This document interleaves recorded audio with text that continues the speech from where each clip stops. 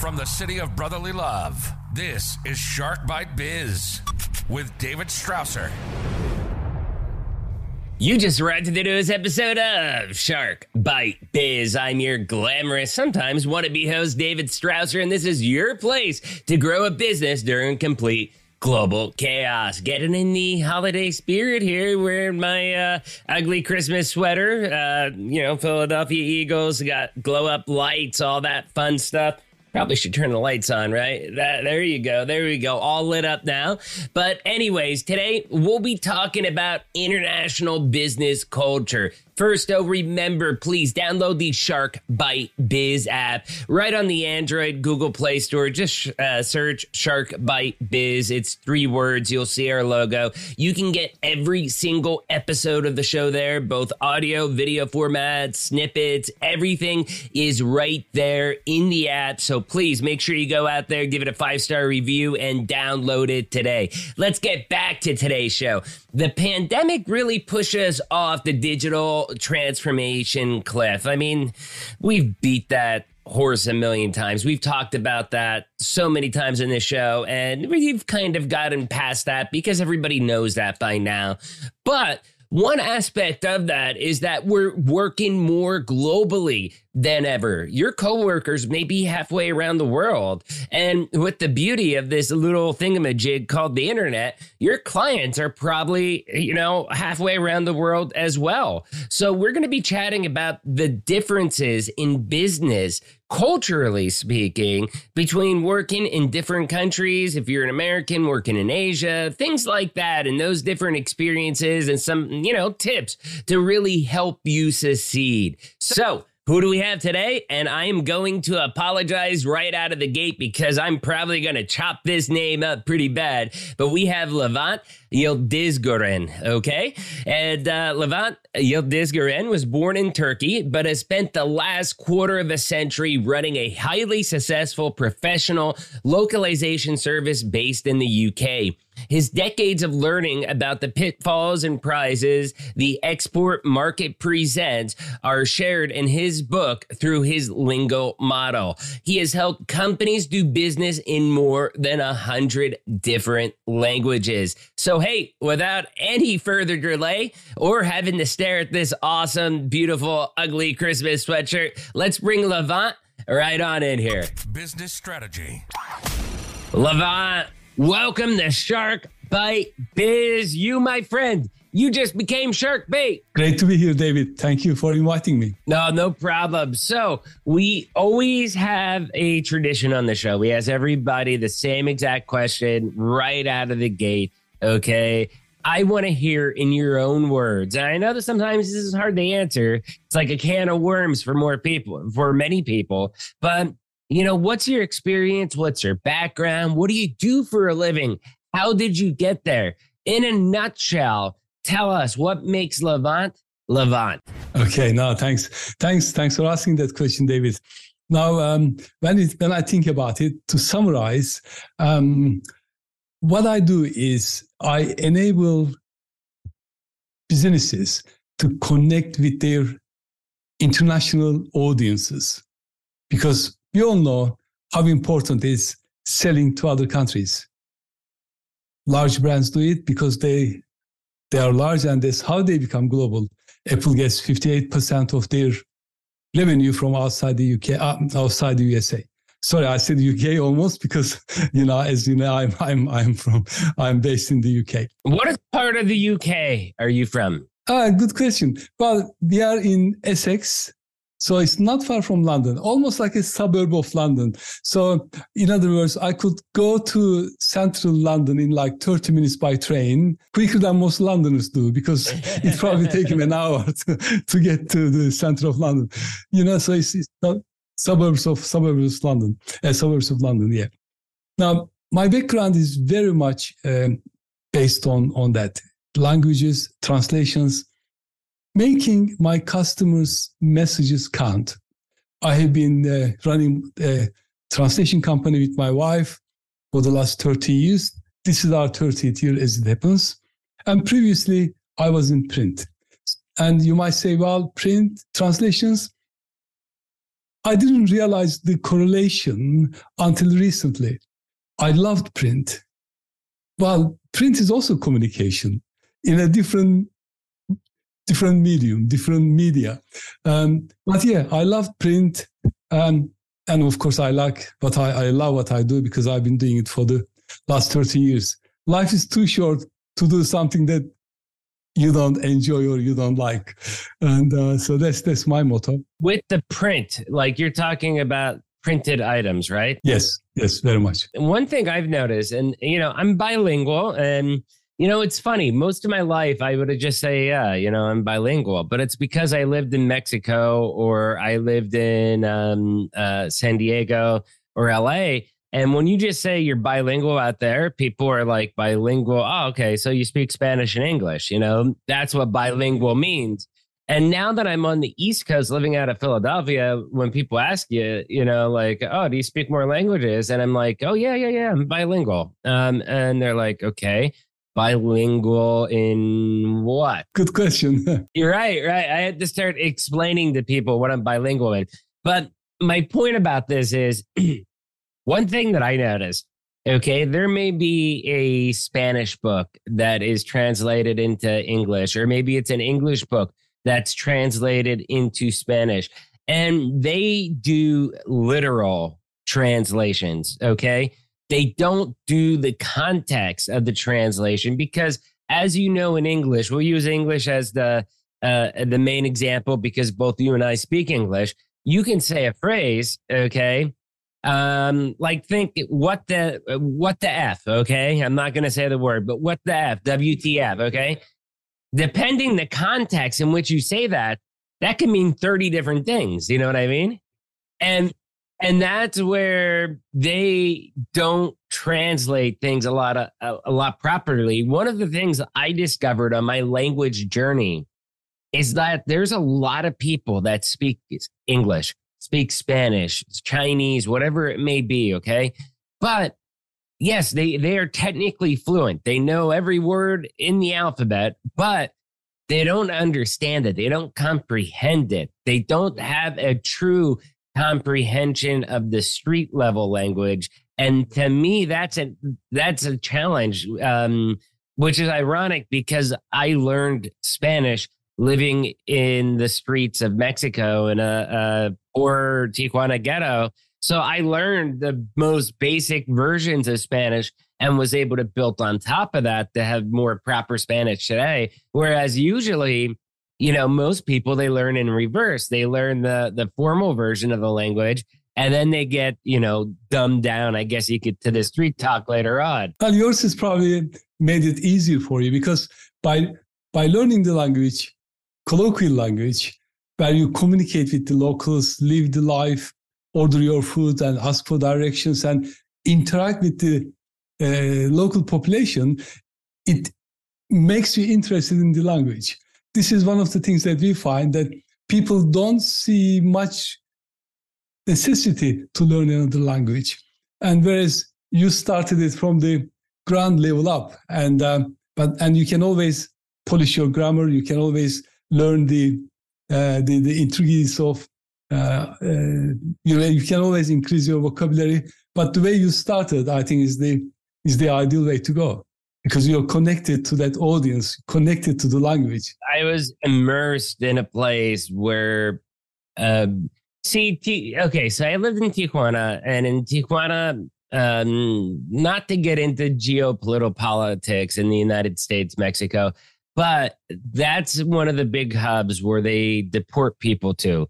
So they could be a lot of people that cross the border without documents, or they're living up here on expired documents. Okay. When they get deported, a lot of times they'll get deported through Tijuana, and that gives Tijuana a very, very high percentage of people that speak English or understand English a little bit more. But I was living in one of the neighborhoods that were so rough that, there wasn't even many of those people living in that community. So like, I really, like they knew a couple words here or there from TV, but I pretty much had to learn the language because I was engulfed into it. It was an amazing experience. It was very difficult. A lot of times, I remember with my ex-wife, for example, she was sending me to the store once to buy tortillas. And down there they buy, they sell the tortillas freshly made at the tortilleria. Every neighborhood has their own tortilla making place. And at that time, it was like 3-4 pesos for a kilo of tortillas. And at this point, my Spanish was getting a little bit better. So I go to the store and she was saying 3 or 4. I thought she meant 3 or 4 kilos. So I bought 3 kilos and they were like, I think they were, let's just say they were 3 pesos each. So they were like 9 pesos. I'm like, only 9 pesos. That's like $1. Okay. Cause it was 9 pesos to $1 back then. I'm like, give me 4. So we'll get 4. And so I bought another one and, ended up with, a thing like this, freshly made tortillas. I come back to the house and they're like, what the heck did you do? We told you to buy 1 and it would be 3 or 4 pesos, not buy 3 or 4. So it was one of those things where I spoke language, but I didn't comprehend the language. I don't know. It's just a funny story I look back to when I was growing up. So I was in print for like 10, 15 years and then moved on to we had an opportunity to develop the business that my wife already started. And she had a boutique translation company.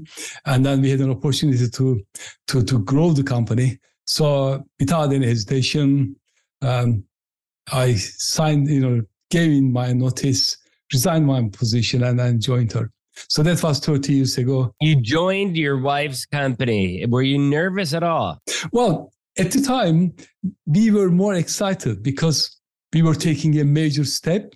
And I always wanted to run my own company, be involved in my own future.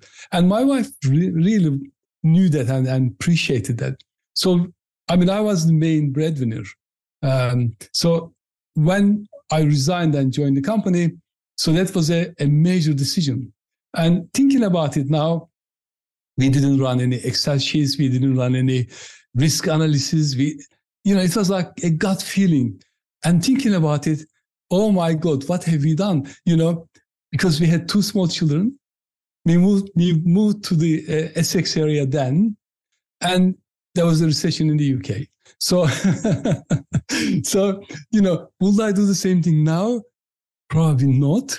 But it was a gut feeling decision, and it worked really well. Hey, sometimes the gut feelings, they could be totally wrong. But if you have a strong gut feeling that something's telling you that it is right, I'm a strong believer. Don't fight those strong gut feelings because sometimes, the magic of this world, whether it's just faith, whatever you want to chalk it up to, something's pulling you in that direction. Go ahead and do it. Now, if it's for a lottery ticket, fight it off. That's probably addiction. But if it's something like that with business, it's probably good. Now, my concern would be you went into this business and you're working with your wife. So that means that you have no separation, from your spouse at all. You're living with her, you're working with her. So work problems become home problems become work problems. How difficult was that for you?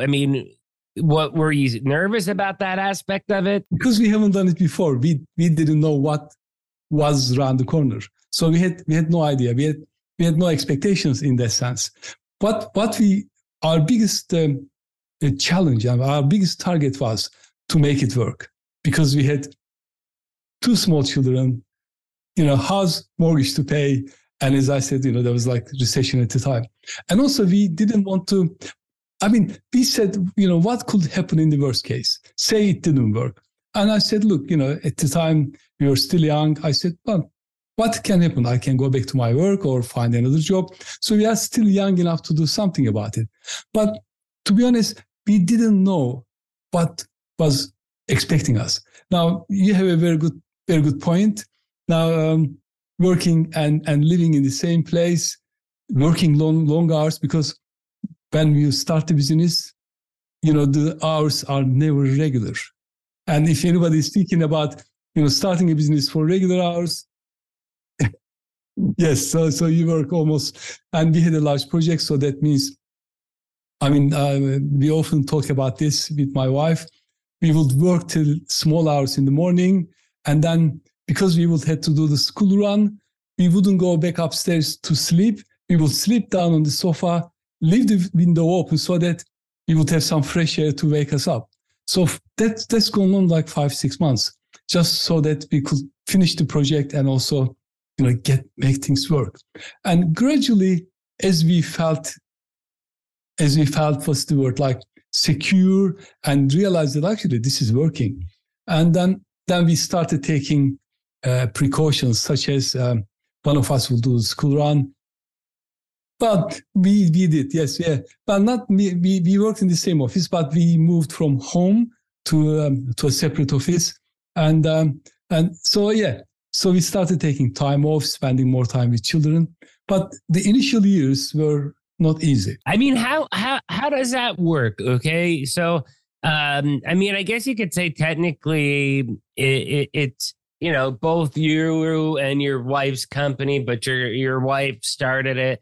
I mean, when you start talking about, let's just say a few years down the road, okay, after you were in 5, 6, 7 years, you have some employees now, I imagine, right? So how does that work as far as like you want to go on vacation, okay? You and your wife run the business, you two are the owners of the business, and it's usually like, hey, if I'm going out on vacation, my boss is there to back up my team in case they would need him, okay? And make those executive decisions for me, okay? With you both being out, I assume you took vacations at the same time. How did you work around those types of things, Because I think that's something that people struggle with. No, that's a very good question. Now, I won't say day one, because, from day one, we wanted to make it work. So we were working so hard. But after 6 months or maybe a year, we started building a team, because neither of us wanted to do all the work ourselves. We wanted to grow the company, build a team around us that we could rely on, and also we could help them develop as well, so that there's a team in place. And we always wanted that, and I'm pleased to say that we put in place a team from the first year. So whenever we left, and we never wanted to micromanage, so we trusted our colleagues. I'm pleased to say that we employed people, we found people, like-minded people, so that we had the same core values. And with this in mind, when we went away for 2 weeks, we knew that company was in safe hands.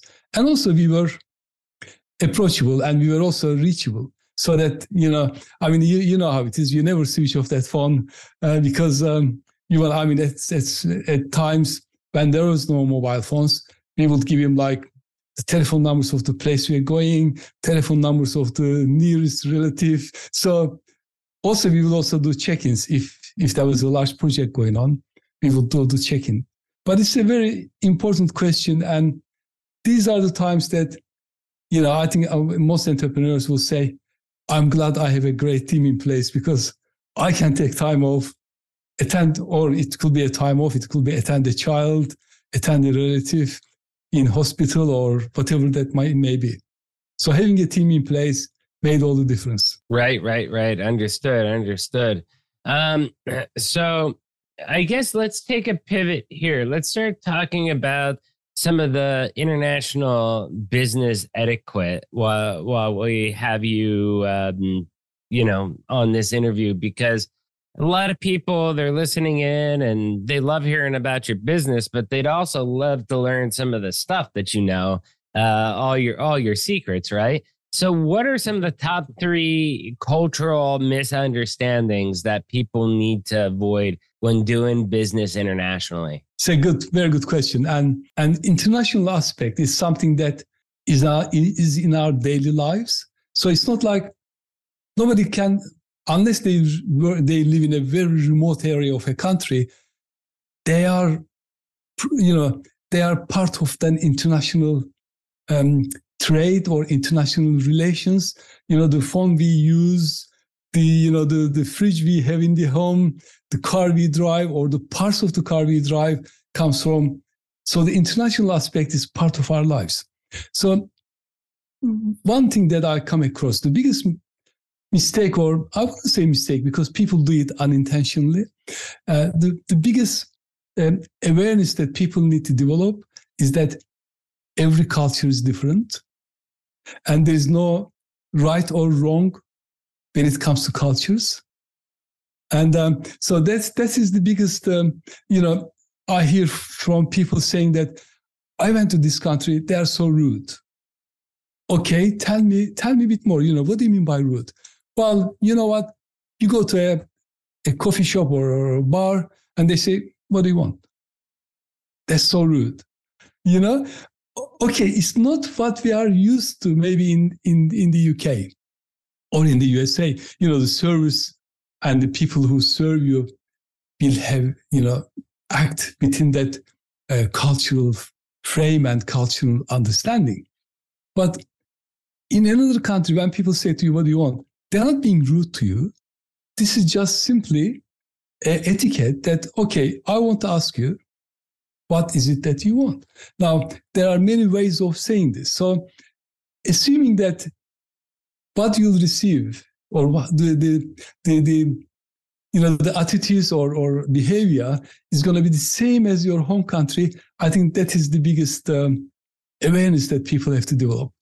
And the other thing is, this is always the case with business people, because they go to another country, for a short period of time to develop relations or sell something or do a market research. And again, the cultural aspect of it, politics. In some countries, politics are spoken very openly. In some countries, don't. Some countries, people say, which party did you vote for? That can be just a normal question.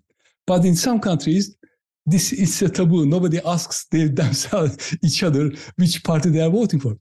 And also some countries, politics can be very a point of passion. So people can be very passionate about politics. So avoiding talking about politics, football, and lastly, religion is so important because, again, it's all about cultural values, the thought process, and depending on the country, those three things can be at the top of the agenda, or it could be at the bottom of the agenda. Talking about football is probably don't mean anything, but in some countries, people are so passionate, saying something wrong for their football team. I know brothers kind of falling out because of they support different teams. So these are the things. I mean, you may say, David, okay, how will you know every single culture that you're getting interaction with? My suggestion is that, based on working with different cultures for the last 30 years, is having a tolerance built so that having a body language that is open and also pays attention to the other party. For instance, in some cultures, age is very important. So when a delegation walks into a room, chances are, if it's a high context culture, chances are the eldest person walking in first will be the top person in the room, and they'll never leave last. They'll always leave the room first. And nobody in the lower hierarchy will dare to leave the room before they leave. So reading those body languages and not assuming that, for instance, when I sit down and talking and I just do my button and, let's talk business now. Now this could be perfectly normal to you because USA is when it comes to direct communication, USA, UK is very similar, very casual. And you say, "Hey, David." Yeah. But in some cultures, doing this before a meeting could come as a sign of aggression. So what is going on? Are you here to fight? Or, so reading the body language, reading the room, and also not assuming that what is funny for me, what is acceptable for me, will be also acceptable for the other party. So really coming down to the basics, it is very simple. Awareness can be built, things you can spot it, as long as person is willing to take those signals, understand the other party's reactions. And if they're not laughing, well, maybe I didn't say something funny. So avoiding humor is very important. So, just to summarize, cultural awareness, and before you know the other party, avoiding hot topics such as religion, politics, football is also very important. Right. No, totally agree. I mean, some of the things that I've learned, for example, when doing business in Mexico or Latin America, America, we like instant gratification. We like doing things fast. Let's get to the punchline. Let's work out a deal. Let's close a deal.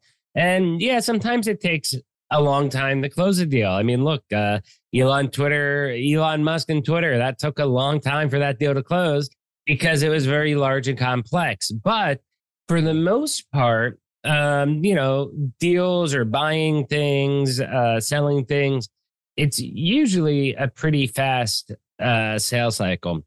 Down in Latin America, I discovered that, selling like that is a big turnoff. It makes it looks like you're desperate for sales, and it's not, you're not going to be successful selling that way, that it's a much larger, much longer sales cycle.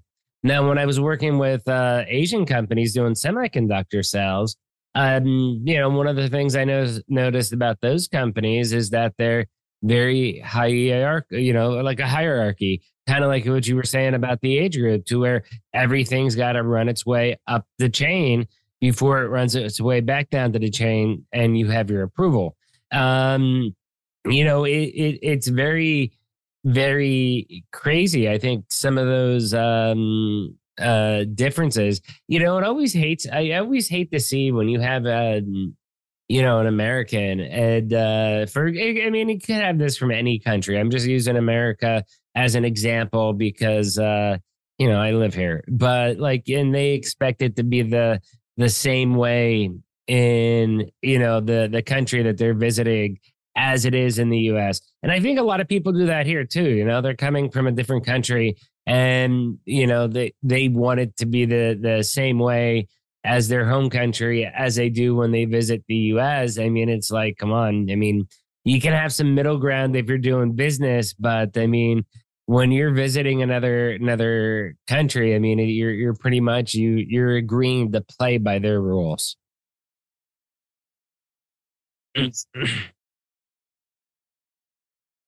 Yeah. So, I mean, I guess one of the last topics, as we are coming up on our time, the end of the show, is how to build trust with different cultures. I think that's an important topic, and I'd really love to hear how you build trust. You're working with a company in Mexico, or maybe you're working with a Korean company or a Turkish company. How can you build trust with those companies being a foreigner to them? That was always one of my biggest struggles when I was young. Very good question, because we buy on emotions, and people need to connect with a brand or product emotionally before they actually make that purchase. Apple does it so well. Airbnb does it so well. Most of the global brands, Uber does it so well. Most of the global brands do it so well. And when you look at their behavior, why they are so successful and others are not, I think it's very simple actually, but it comes down to what we call localization. What we mean by localization is that getting their message, language, cultural aspects catered for that country. So, for instance, if you're using Airbnb in South Korea, you feel that it's a South Korean company. You wouldn't think that, well, that's an American company trying to do business in South Korea. Why? Because they make keeping the corporate style consistent, because Airbnb can't appear different in every country. So they keep the corporate style consistent, but all messages, language is used that will reflect the cultural expectations of the target audience.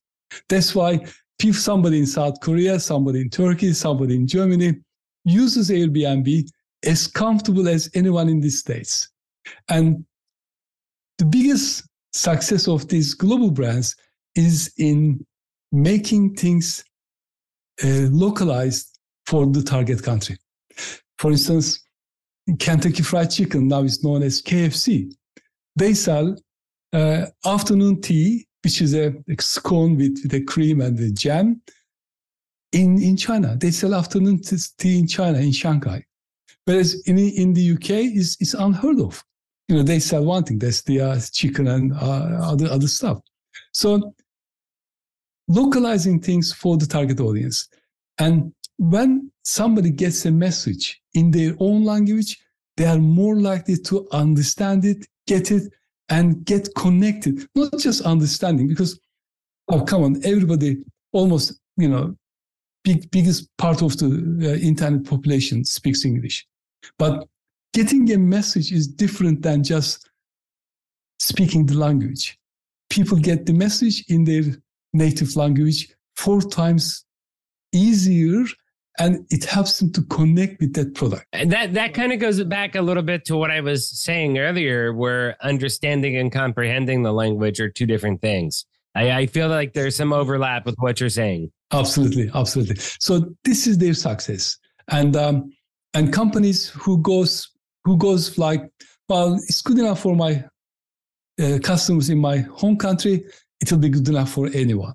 So that kind of approach doesn't work, and it may work, but they are missing a big opportunity by not localizing products and messages and trying to reach customers in their native language. They are missing a big opportunity by not doing this. No, totally agree with you. Levent, hey, this has been amazing. You gave us a lot of good information. I hope everybody out there loved. It's been total pleasure. Can you please, you've got a book out there, you have a podcast out there. Tell us about your podcast. Tell us about your book. Tell us where we can find out more about your business as well. Thank you, David. Well, my podcast is called Thrive in Global Markets, and it's available in most platforms such as your podcast. It's available in Apple Podcasts, Google, and Spotify. So if anyone searches for Thrive in Global Markets, they'll find it. The book is, I love my book because I've been trying to write this since 2018. So pandemic, the COVID kind of provide me the platform to do that. I said, I'm not going to let this COVID, run me down. I said, I'm going to do something that I haven't done before.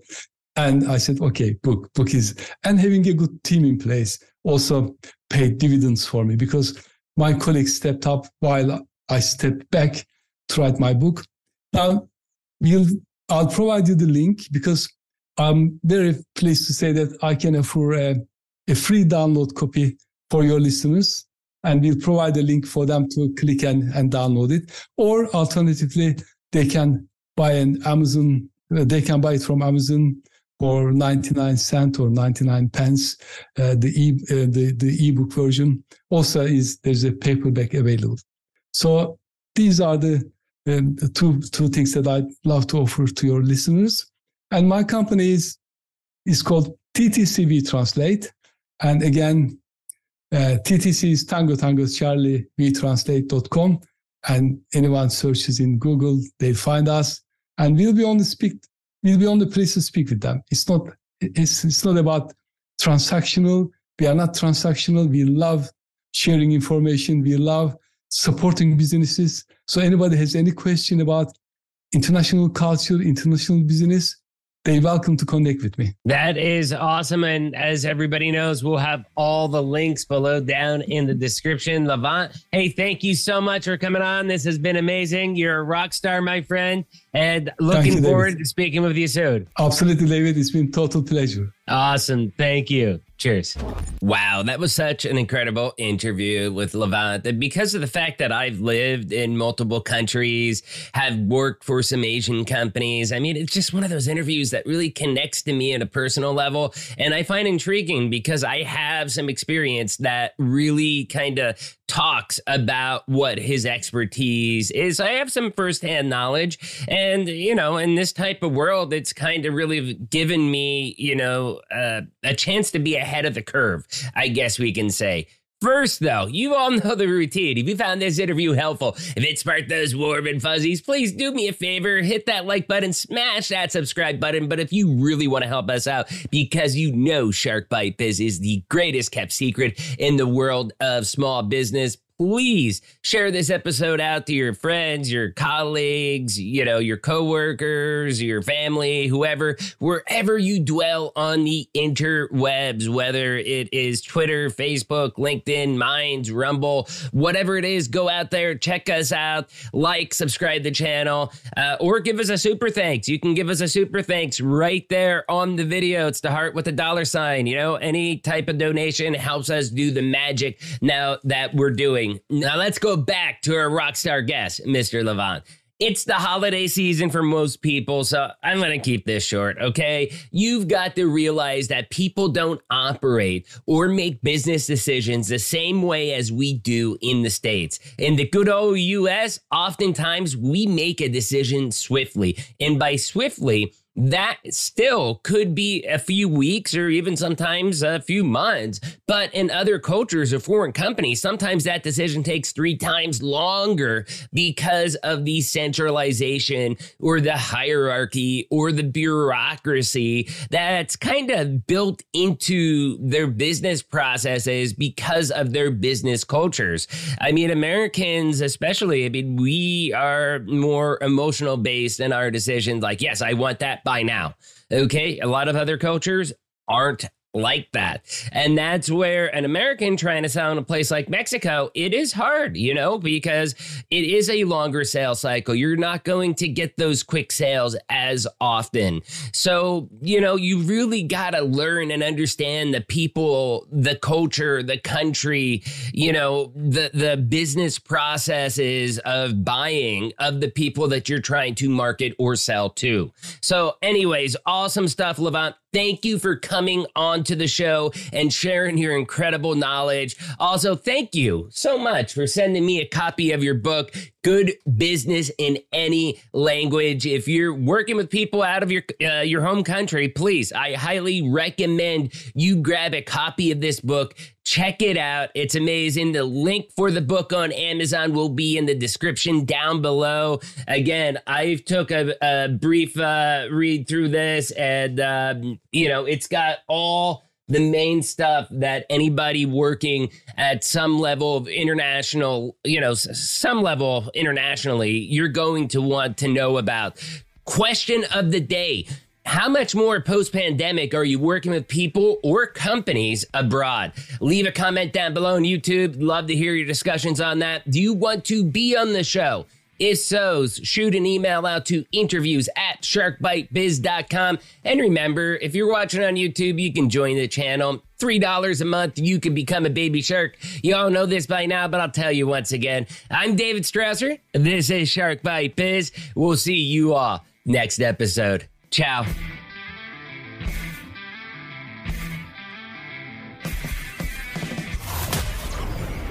Thank you for listening to Shark Bite Biz. We hope you got some insightful info from this podcast. Be sure to subscribe to us through your favorite podcast app and visit us on the web at www.sharkbitebiz.com. How has business changed for you in the 20s? Email us at podcast@sharkbitebiz.com so you can join us and share your story.